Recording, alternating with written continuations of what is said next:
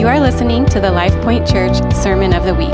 For more resources, visit us at lifepoint.cc. The presence of the Lord is here this morning. A gentle draw of the Lord to come and wait on Him. That is actually paradoxical to what our mind says. Our mind wants to move on all the time. Do you guys ever have that sense in worship? That happens to me too. I'm not that far beyond anyone in this place. My mind sometimes tries to draw me to other places as I'm set to worship the Lord, but there's such strength that meets us in the person of Jesus when we learn to wait on the Lord. And I said this a couple of years ago. I feel like the super strength of this hour in the church is going to be waiting on the Lord. A people that learn to wait on Him and find their strength in Him. And we sensed it this morning as we slowed down our hearts and waited on Him. He came in like a flood and ministered to our hearts and filled us. And He becomes our source rather than some other leader to try to orchestrate something. The Lord becomes the premier leader in this place. If you have your Bibles, open up to Hebrews chapter 5 this morning. I want us to just continue this journey through the book of Hebrews. This was a book I've spent the last couple of years in, and as I've gone through it, it has just stirred my heart to love Jesus more.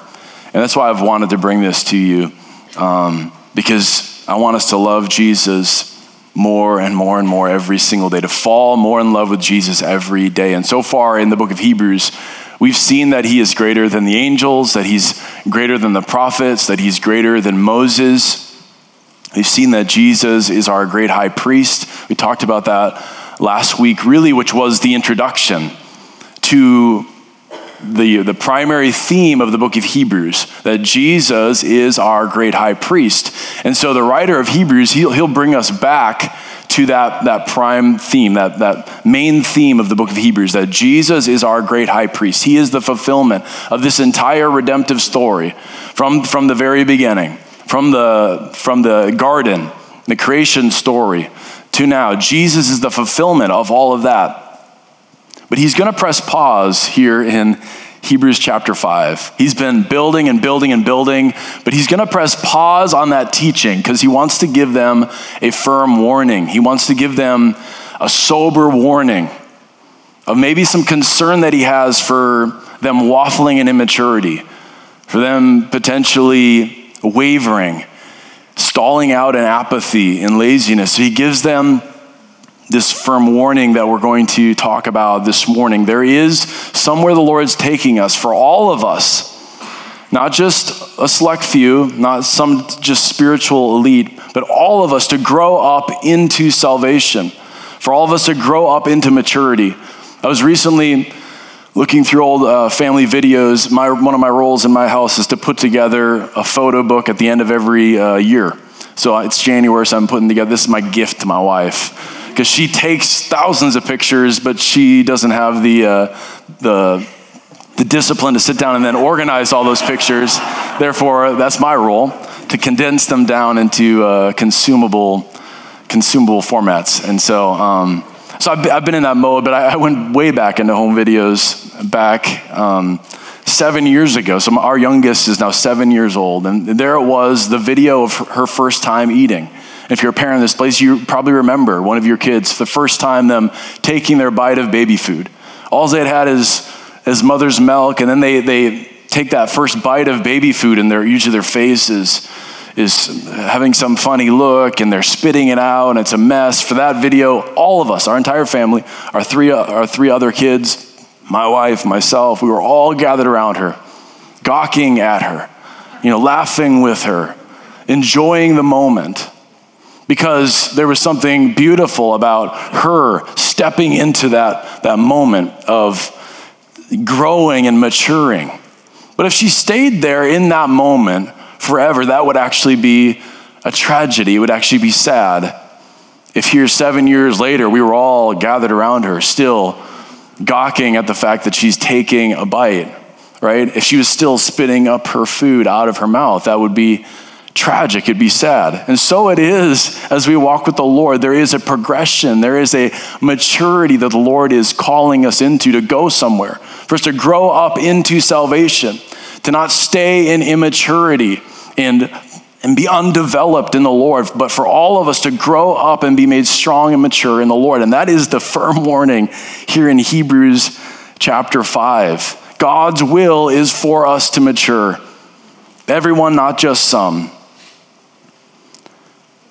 Not just those that we think have it easier.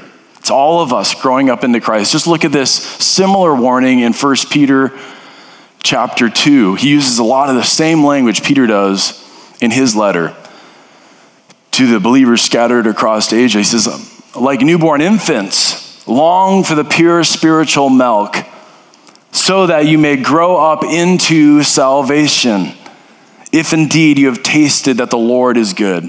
So if you've really taken that first bite of food and tasted that the Lord is good and surrendered your life to him, it should lead you in a progression from glory to glory, from strength to strength, from faith to faith, up into maturity. To actually begin to look more and more like Christ, to grow up into maturity. As you come to him, a living stone rejected by men, but in the sight of God, chosen and precious. You yourselves, like living stones, are being built up as a spiritual house, to be a holy priesthood, to offer spiritual sacrifices acceptable to God through Jesus Christ. So Peter's going to use very similar language to the writer of Hebrews. The Lord is building us up into something, a place where the Lord's presence dwells in our midst, and that we would be ones that cultivate and keep the presence of God, all of us. This is the priesthood of the believers. This is all of us stepping into our calling to be a nation of priests, a people, of priests that serve in the house of God. Not the four walls of this church, but together we serve the presence of God, him being our focal point. All of us stepping into that calling, not just some.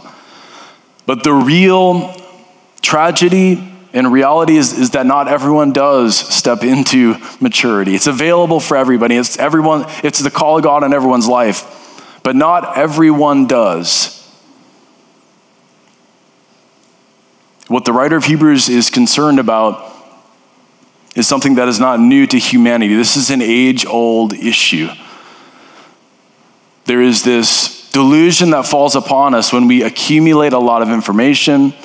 We can create this feeling that that's synonymous to maturity. We accumulate a lot of information as kind of a pretend maturity. This is an issue of putting off obedience, putting off a response to truth. We hear it, but we don't do anything to respond. We're hearers of the word, but we're not doers of the word. It's an issue of putting up with the same old sin issues and making excuses for ourselves, rather than digging our heels in the ground, setting our hearts intent on the Lord, that he paid for our full victory over sin. It's an issue of wavering on the fundamentals. So Jesus was introduced last week when we started talking through Hebrews chapter 5, verse 4. The writer of Hebrews introduced Jesus as our high priest. And he's going to get more into it, but I just want this imagery to kind of set up the context of where we are this morning. Context is everything here. Jesus is our high priest, standing before the danger zone, which is the Holy of Holies. He himself led the way into the Holy of Holies. If he wouldn't have led the way, we would have died. But he led the way into the Holy of Holies, before the holy throne room of God, before the mercy seat. He offered himself as the sacrifice, and therefore we follow his lead into the Holy of Holies. Our eyes are fixed on him as our high priest, as our sufficient sacrifice. And so it would be foolishness for us to take our eyes off our leader, off our high priest. He is our leader. And that's the call into maturity, is for us to fix our eyes on our great high priest. I remember a trip I took to the beautiful nation of Guatemala 25 years ago at this point, probably. Over 20 years ago. And I've been there about 7 times, and I've been to the nation of Guatemala. But one of my trips there, my friend and host, his name is Luis, His mom specifically loved to give us a great time and fill our time there with as many excursions and adventures as possible. And it's a beautiful nation. There's so much to do in that beautiful country. But not all parts of Guatemala are safe. Specifically in the last 10 years, it's gotten even more and more dangerous. And this has made my friend Luis a little more skittish. He's actually been held at gunpoint. His dad's actually been kidnapped, or I don't know what it means when an adult is kidnapped. And he's adult napped. He's been held hostage for ransom. I mean, serious stuff. So it's not just fearful paranoia. It's real, like the danger there. But there's one space in Guatemala City called Zone 1. The city's broken up into zones. But Zone 1 it's an open air market, and it is a glimpse of authentic Guatemala City. And so my friend's mom, Luis's mom, she loved to take people there. She just felt like it was a good glimpse of the city and the culture. My friend Luis hated it.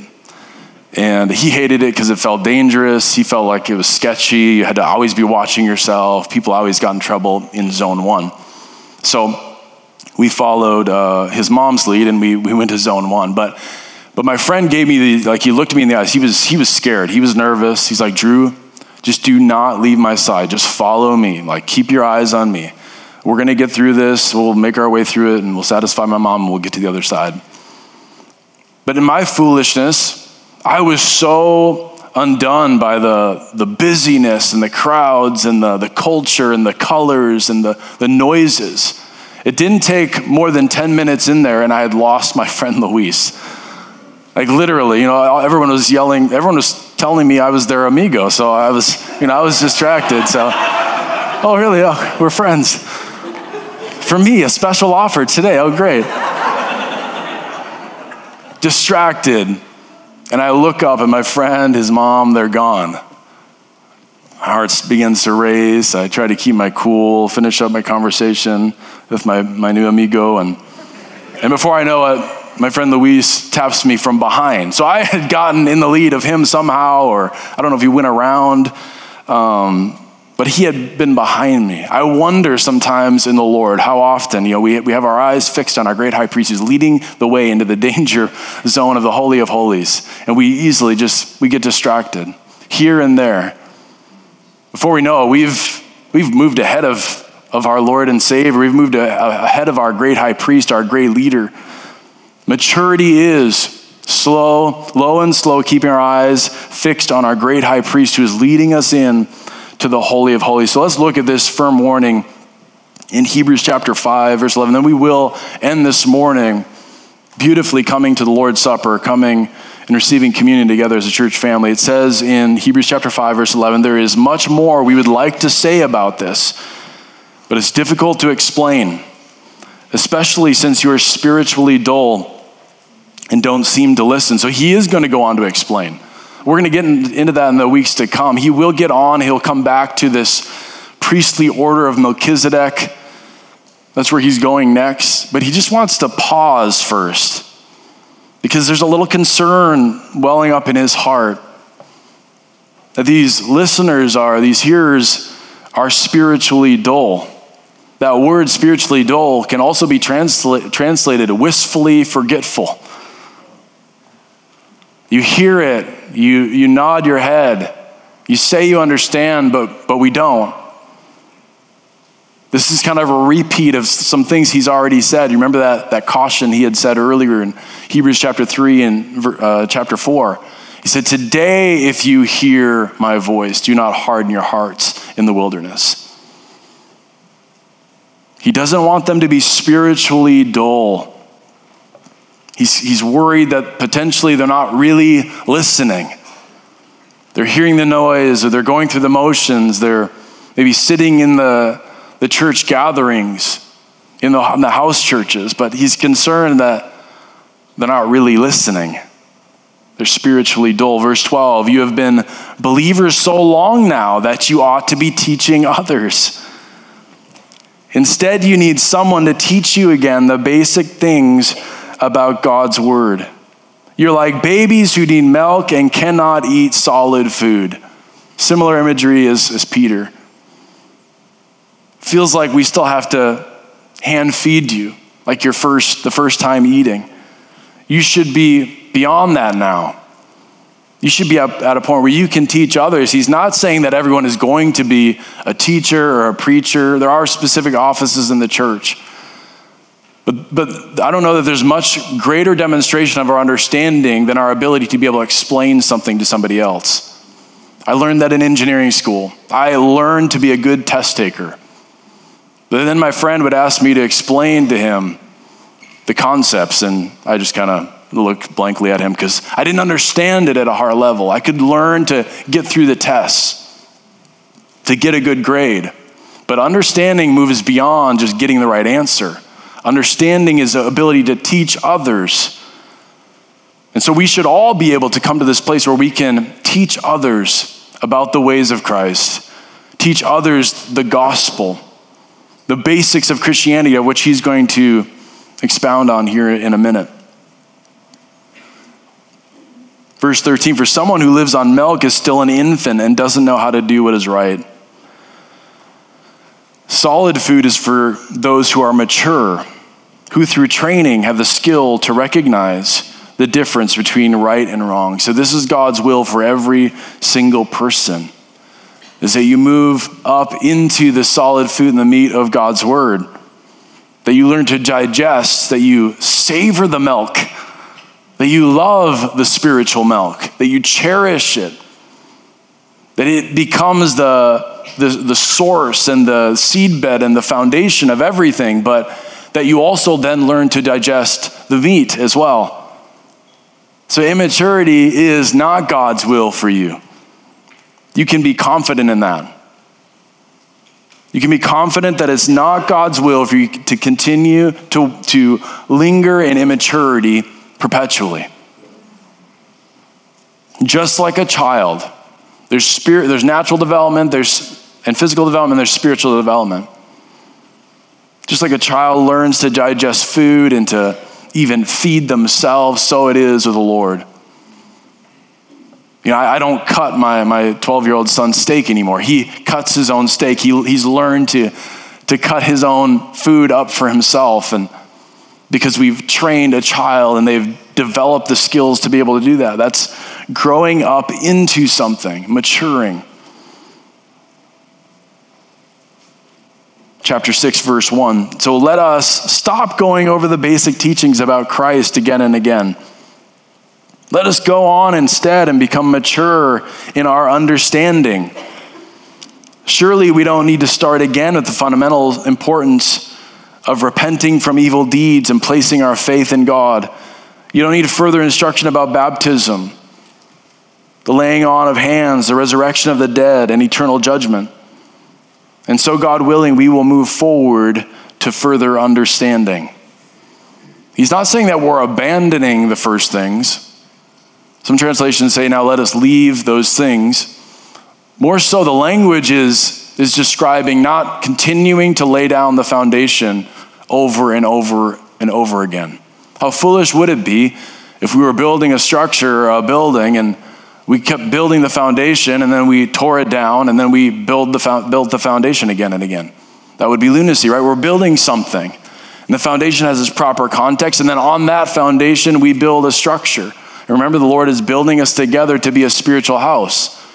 So we establish the foundation, and we don't abandon the foundation, but on that foundation, we build something beautiful, a place for the presence of God to dwell. So we don't need to continue to lay the foundation. It doesn't mean we move on from the teachings of Christ or we stop preaching the gospel. It's we proclaim the gospel boldly, especially for those that have never heard, so they can boldly respond, clearly respond to the message of Jesus, and they can begin their journey of growing up into the Lord. That becomes a hearty diet of the pure spiritual milk for all of us, but then also in our own personal lives, growing up to learn to digest the meat of God's word in the secret place for ourselves as well. So what are some of these foundational instructions he alludes to or points us towards? He says repentance and turning to God is part of that foundation. That's where it all starts, right? Is turning from our own self-sufficiency and turning towards the sole sufficiency of Jesus alone. Repentance and faith towards him. Turning to God. He says baptisms. That severing of the old life. We can't waffle on that. Either we've been severed from our old life, associating with Christ's death, and we've been raised to new life, or we haven't. Foundation becomes that clear delineating moment in time, that marker. There was hopefully a moment where you surrendered your life to Christ. You became born again, but hopefully there was a moment in community, a moment for public declaration, public confession, where you can sever your life from your old self and fully embrace your new life in Christ. That's a big deal. Actually, coming up here in February 19th, we will be celebrating water baptism. So if you want to be baptized in water, February 19th, just reach out to us, and we'd love to celebrate the Lord's work in your life. He says the laying on of hands, which is maybe a lost foundation in the Western church, because we all like our space, right? Like, well, don't touch me. Like, we want our space. But the laying on of hands, especially for Hebrew here listeners, was something that denoted family blessing. It denoted adoption into family. And so when we say yes to Jesus, a non-negotiable, a foundational, elementary reality is that we're adopted into family. It is individual salvation, but it also immediately becomes community-oriented in the fact that we're adopted into a family. Now we have brothers and sisters, and we have a father. We've been adopted into family. And so that laying on of hands is this precious transfer of blessing that happens in the context of family. And he says the resurrection from the dead, which we get to experience and receive a foretaste of now through this new life in Christ, but the fullness we will receive in the age to come when we're resurrected from the dead and we join and rule and reign with Christ. This is foundational. And finally, living our lives in the sight of God. He says, or in light of eternal judgment. Like, we're not living for the temporary. We're not living just for here and now. We're living before a holy God, eternal God, in the sight of God, in light of the fact that we will be judged eternally for the things that we do in this body. Let's keep reading. For it is impossible to bring back to repentance those who were once enlightened, those who have experienced the good things of heaven and shared in the Holy Spirit, who've tasted the goodness of the word of God and the power of the age to come, and who then turn away from God. It's impossible to bring such people back to repentance. By rejecting the Son of God, they themselves are nailing him to the cross once again and holding him up to public shame. So the warning is kind of crescendoed to this moment. You can kind of see him at a crossroads, and he's pointing down this path which leads towards rejection of the Lord, ultimately. A complete, like apostate, rejected believer that's saying, I don't want anything to do with the Lord. That person cannot come back to the Lord because they've rejected the Lord. You can't live in both realities. Either you've embraced him fully or you've rejected him. So the writer of Hebrews is giving them this warning. Obstinate disobedience over time leads somewhere. And it leads to complete rebellion. If you continue to harden your heart over time, that is your demise. That is what you will receive.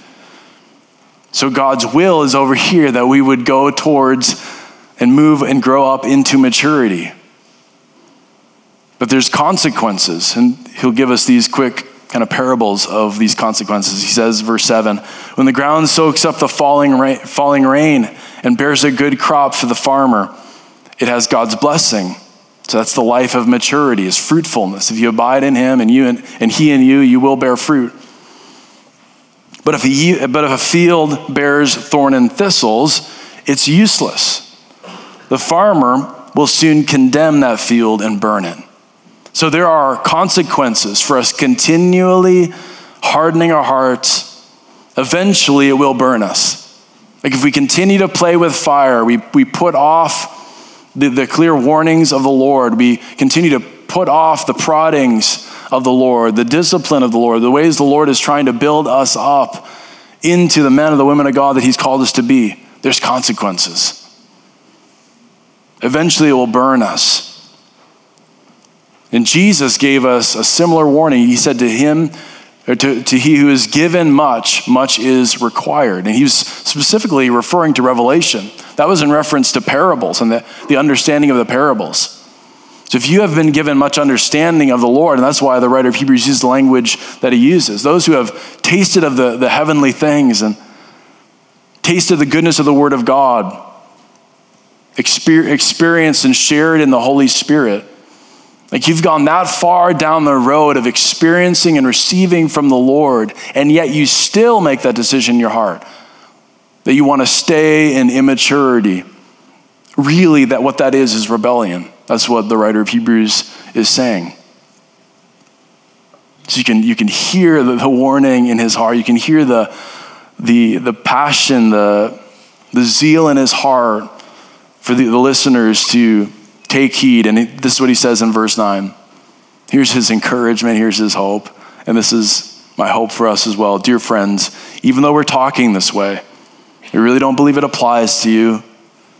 We're confident that you're meant for better things that come with salvation. So that is my prayer.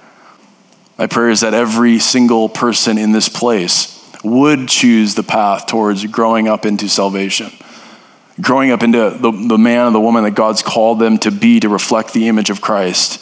For God is not unjust. He will not forget how hard you've worked for him and how you have shown your love to him by caring for other believers, as you still do. So that's faith with works. It's not works void of faith or works void of love. He's saying it's because of your love for the Lord that you love these people, you worked for them. Verse 11, our great desire is that you'll keep on loving others as long as life lasts, in order to make certain that what you hope for will come true. Then you will not become spiritually dull and indifferent. So he ends where he started. Instead, you will follow the example of those who are going to inherit God's promises because of their faith and endurance. So he does end with faith for these people. That they would heed the warning, that they would grow up into maturity. And so in these final few verses, I do believe he gives a glimpse of what maturity specifically looks like. So I want to kind of summarize to close. I want to summarize from these verses, what immaturity is in a nutshell and what maturity is. This is what you can easily take notes on. This is what immaturity is. Immaturity is treating what is sacred as common. Immaturity is tasting of the heavenly gift, sharing in the Holy Spirit, and then essentially stomping on it, squandering it. That is immaturity. And I would just caution us in this Western world where we have such easy access to corporate expressions of the presence of God and such easy access to the sacred word of God, that we proceed carefully, soberly, that we proceed humbly, that we don't treat what is sacred as common. Remember, we have a high priest that's leading us into the Holy of Holies. So all of this is shrouded, is completely clothed, immersed in things that are sacred, not things that are common, not things that are meant to be squandered. Remember, we're part of his holy body, the body of Christ. So these things are holy things. But from the very beginning, the age-old human issue has been squandering the sacred. The Lord told them not to touch the tree of the knowledge of good and evil, and they touched it. The Lord told them to wait at the foot of the mountain while Moses met with God. And so they crafted an image to worship, the golden calf. This has been the age-old issue of looking upon things that are holy, but then squandering them by treating them as common. That is immaturity. This irreverence for God, an irreverence for his body, a heart posture that takes for granted what has been given to us so freely. It treats the things of God like they're a game. It treats church like it's a social club. It allows for an intermingling of other motivations into our pursuits of the Lord, or into our pursuit of the Lord. That is immaturity. Secondly, immaturity is a lack of hunger. This immaturity is marked by this person who's really malnourished because they've been waffling in this place of just eating milk, trying to live off that for their entire life. They never moved on from infancy into anything else, any other of a more substantial diet. So they're malnourished and they're weak. I believe in our age, there's often a lack of hunger because we are so filled up with the synthetic and the artificial. Like we're so filled up with all of this stuff. And this is the thing I have to guard in my own heart as well. That fast at the beginning of the year that we kicked off together was so good for my soul, so reinvigorating for my hunger for the Lord. Because I realized that I fill my life with so much artificial, so much synthetic. And so the warning then to the church in Revelation is repent and do the things you did at first. See how far you've fallen, repent, and do those things at first. Return to your first love. Thirdly, immaturity is staying in unbelief. So first was treating what is sacred as common. Second is second is a lack of hunger. Third is staying in unbelief. This is not recognizing that we are spiritually dull or wistfully forgetful. It's very revealing in the Gospels. Those who want to stay in their unbelief, or those who want to come out of it, who want to see the Lord's invitation out of their unbelief. The Pharisees would ask questions, but you'll quickly realize as they're asking these questions of Jesus that they're not looking for answers. In fact, they already kind of had an answer, and many times they were just trying to trap him. Humility says, help me in my unbelief. Humility doesn't allow ourselves to stay in this place of perpetual unbelief. And fourth is this: immaturity is perpetually self-focused. Perpetually self-focused. In infancy, and even through adolescence, what is the essence of maturity? It's learning to look beyond ourselves. It's learning to take on responsibility for the building up of others, to take interest in the needs of others. And so immaturity is perpetually self-focused. This is normal for a while to be focused on ourselves. When we first encounter the Lord and we're born again, we have to learn, okay, how do I eat of the Lord? How do I eat of his word? How do I learn to talk to him? How do I live in community now with these other Jesus people? How do I do those things? And you're asking those questions of yourself. But there comes a moment in our walk with the Lord, in our growing up into salvation, where we begin to take our eyes off of ourselves and we begin to move out. This is what he's talking about towards the end of this passage. The reason why he didn't think they were bound for immaturity is because I've seen your love for the Lord, and it's being fleshed out with other people. It's being fleshed out in this love for other people. So I would say, one of the great cancers within the church in the West is people who have been long-standing believers but have stayed in immaturity, and still they're looking for the church to meet all their needs.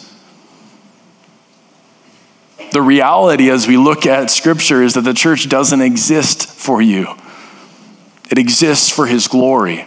And so as we grow up into maturity, we begin to realize, this isn't for me. The coffee wasn't quite hot enough, or there was something on the floor, or they didn't have valet parking. We realize, this isn't for me. This is for the glory of the Lord. Our eyes are on him. And quickly, as you keep your eyes on him, he'll highlight other people that you can then build up for his glory. So immaturity is treating what is sacred as common. It's a lack of hunger. It's staying in unbelief. It's perpetually self-focused. So then what is maturity? I think there's so much in this passage. I'm going to actually ask Jancy to come forward to the keys. Dr. Jancy, where? There you are. Cool. Just play some pads, just simple pads. We're going to receive the Lord's Supper. But maturity is this: being continually captivated and wooed by the wonder and holiness of Christ, which is a lot. But it's essentially continually being captivated by the Lord. Remember who our great high priest is that's leading us in this whole thing. Our eyes stay on him. We realize we are going into the danger zone, which is the things that are sacred. And so our eyes need to be fixed on the Lord. He needs to continue to captivate and woo our hearts. He is our high priest. He is our representation before a holy God. I love this quote by Jonathan Edwards that I've shared with you before, but it says this. Jonathan Edwards, who was a leader in the First Great Awakening in Europe and America, he said, "True change doesn't happen by beating off those old affections for the world. It comes by being drawn off by the sight of something better." As your eyes begin to lock into the Lord day after day, week after week, year after year, those old affections will fade away. They'll become less scintillating, less tempting, less of a draw, because you're eating of the richest of fare. You're eating of the goodness of the Lord. And that is maturity, is continually being captivated and wooed by his holiness, the holiness of Christ. Maturity is this. Maturity is hunger.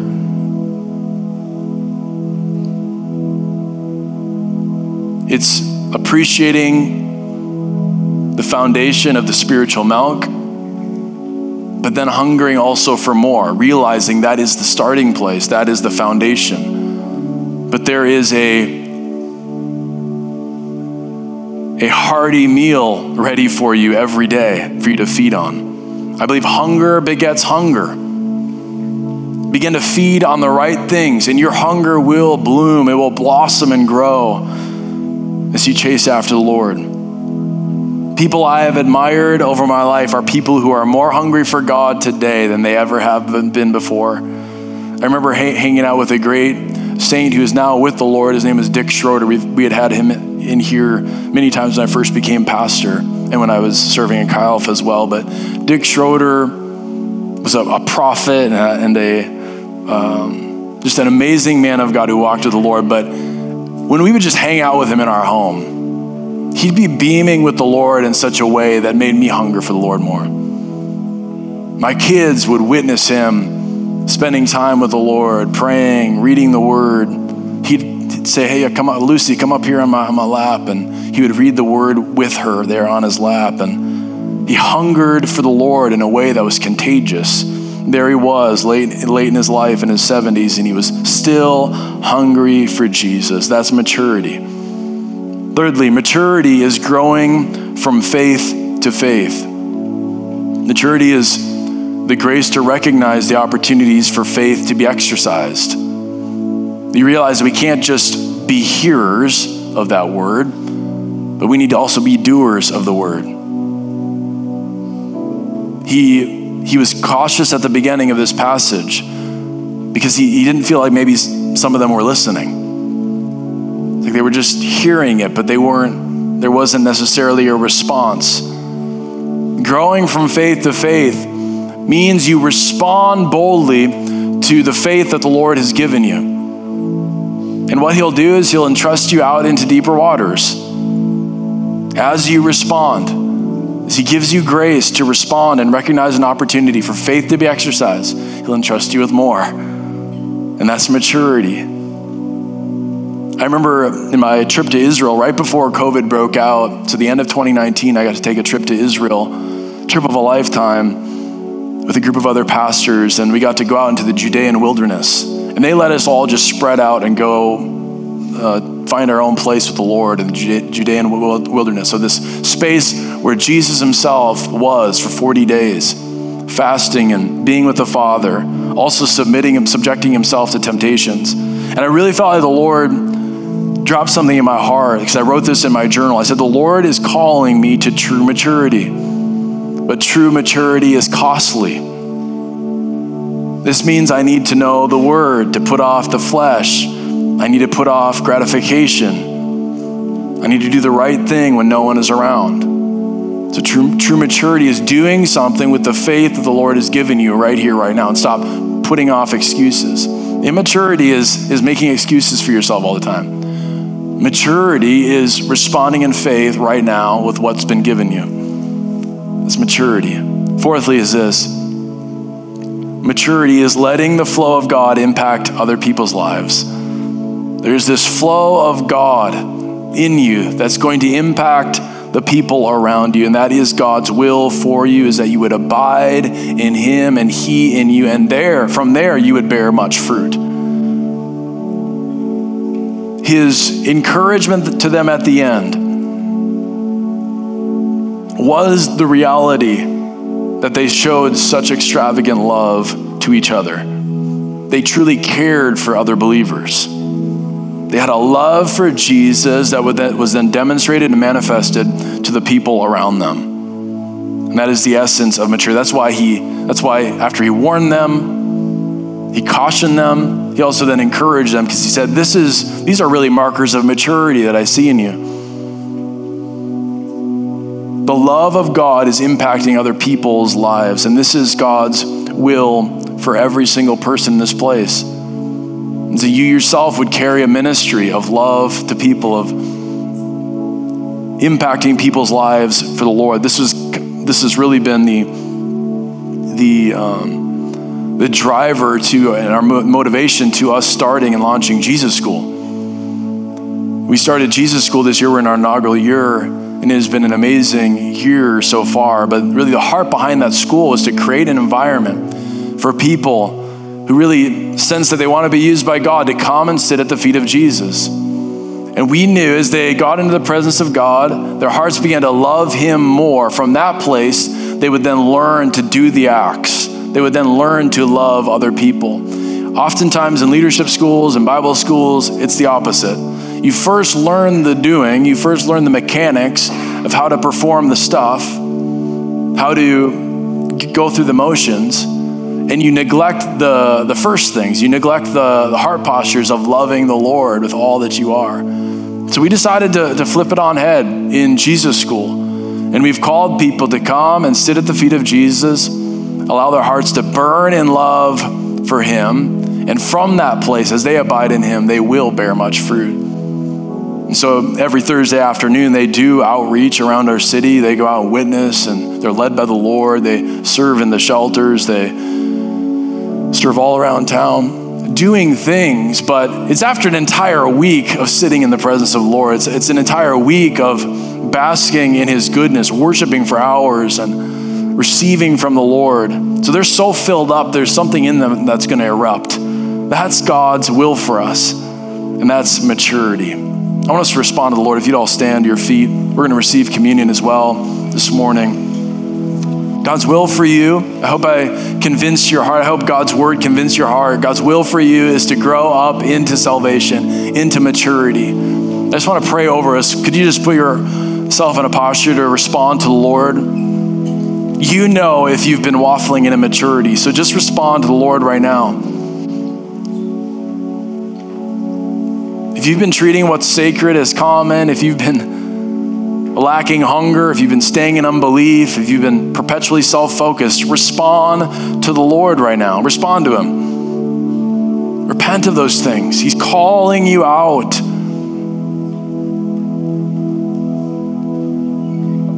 He's calling you out into maturity.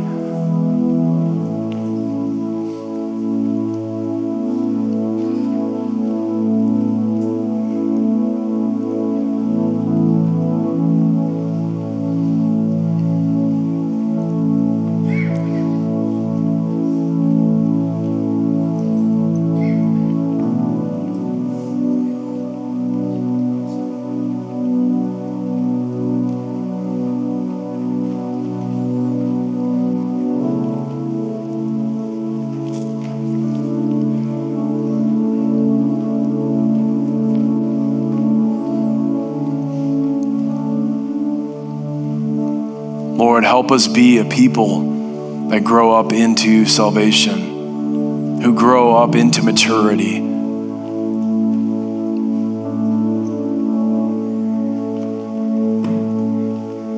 What was cute and precious in one season of our time and our infancy in you is no longer cute or even acceptable. Now you're calling us into something more. And so for those that have been waffling for too long, been wavering in apathy, been putting up with a lack of hunger and earnestness and love for the Lord, I pray that today you would recalibrate their hunger for you, that you would set them on fire for you, Jesus, that they would really respond to you, respond to your grace. This is your grace calling them. Your grace is calling them out, inviting them in, drawing them closer to the Holy of Holies.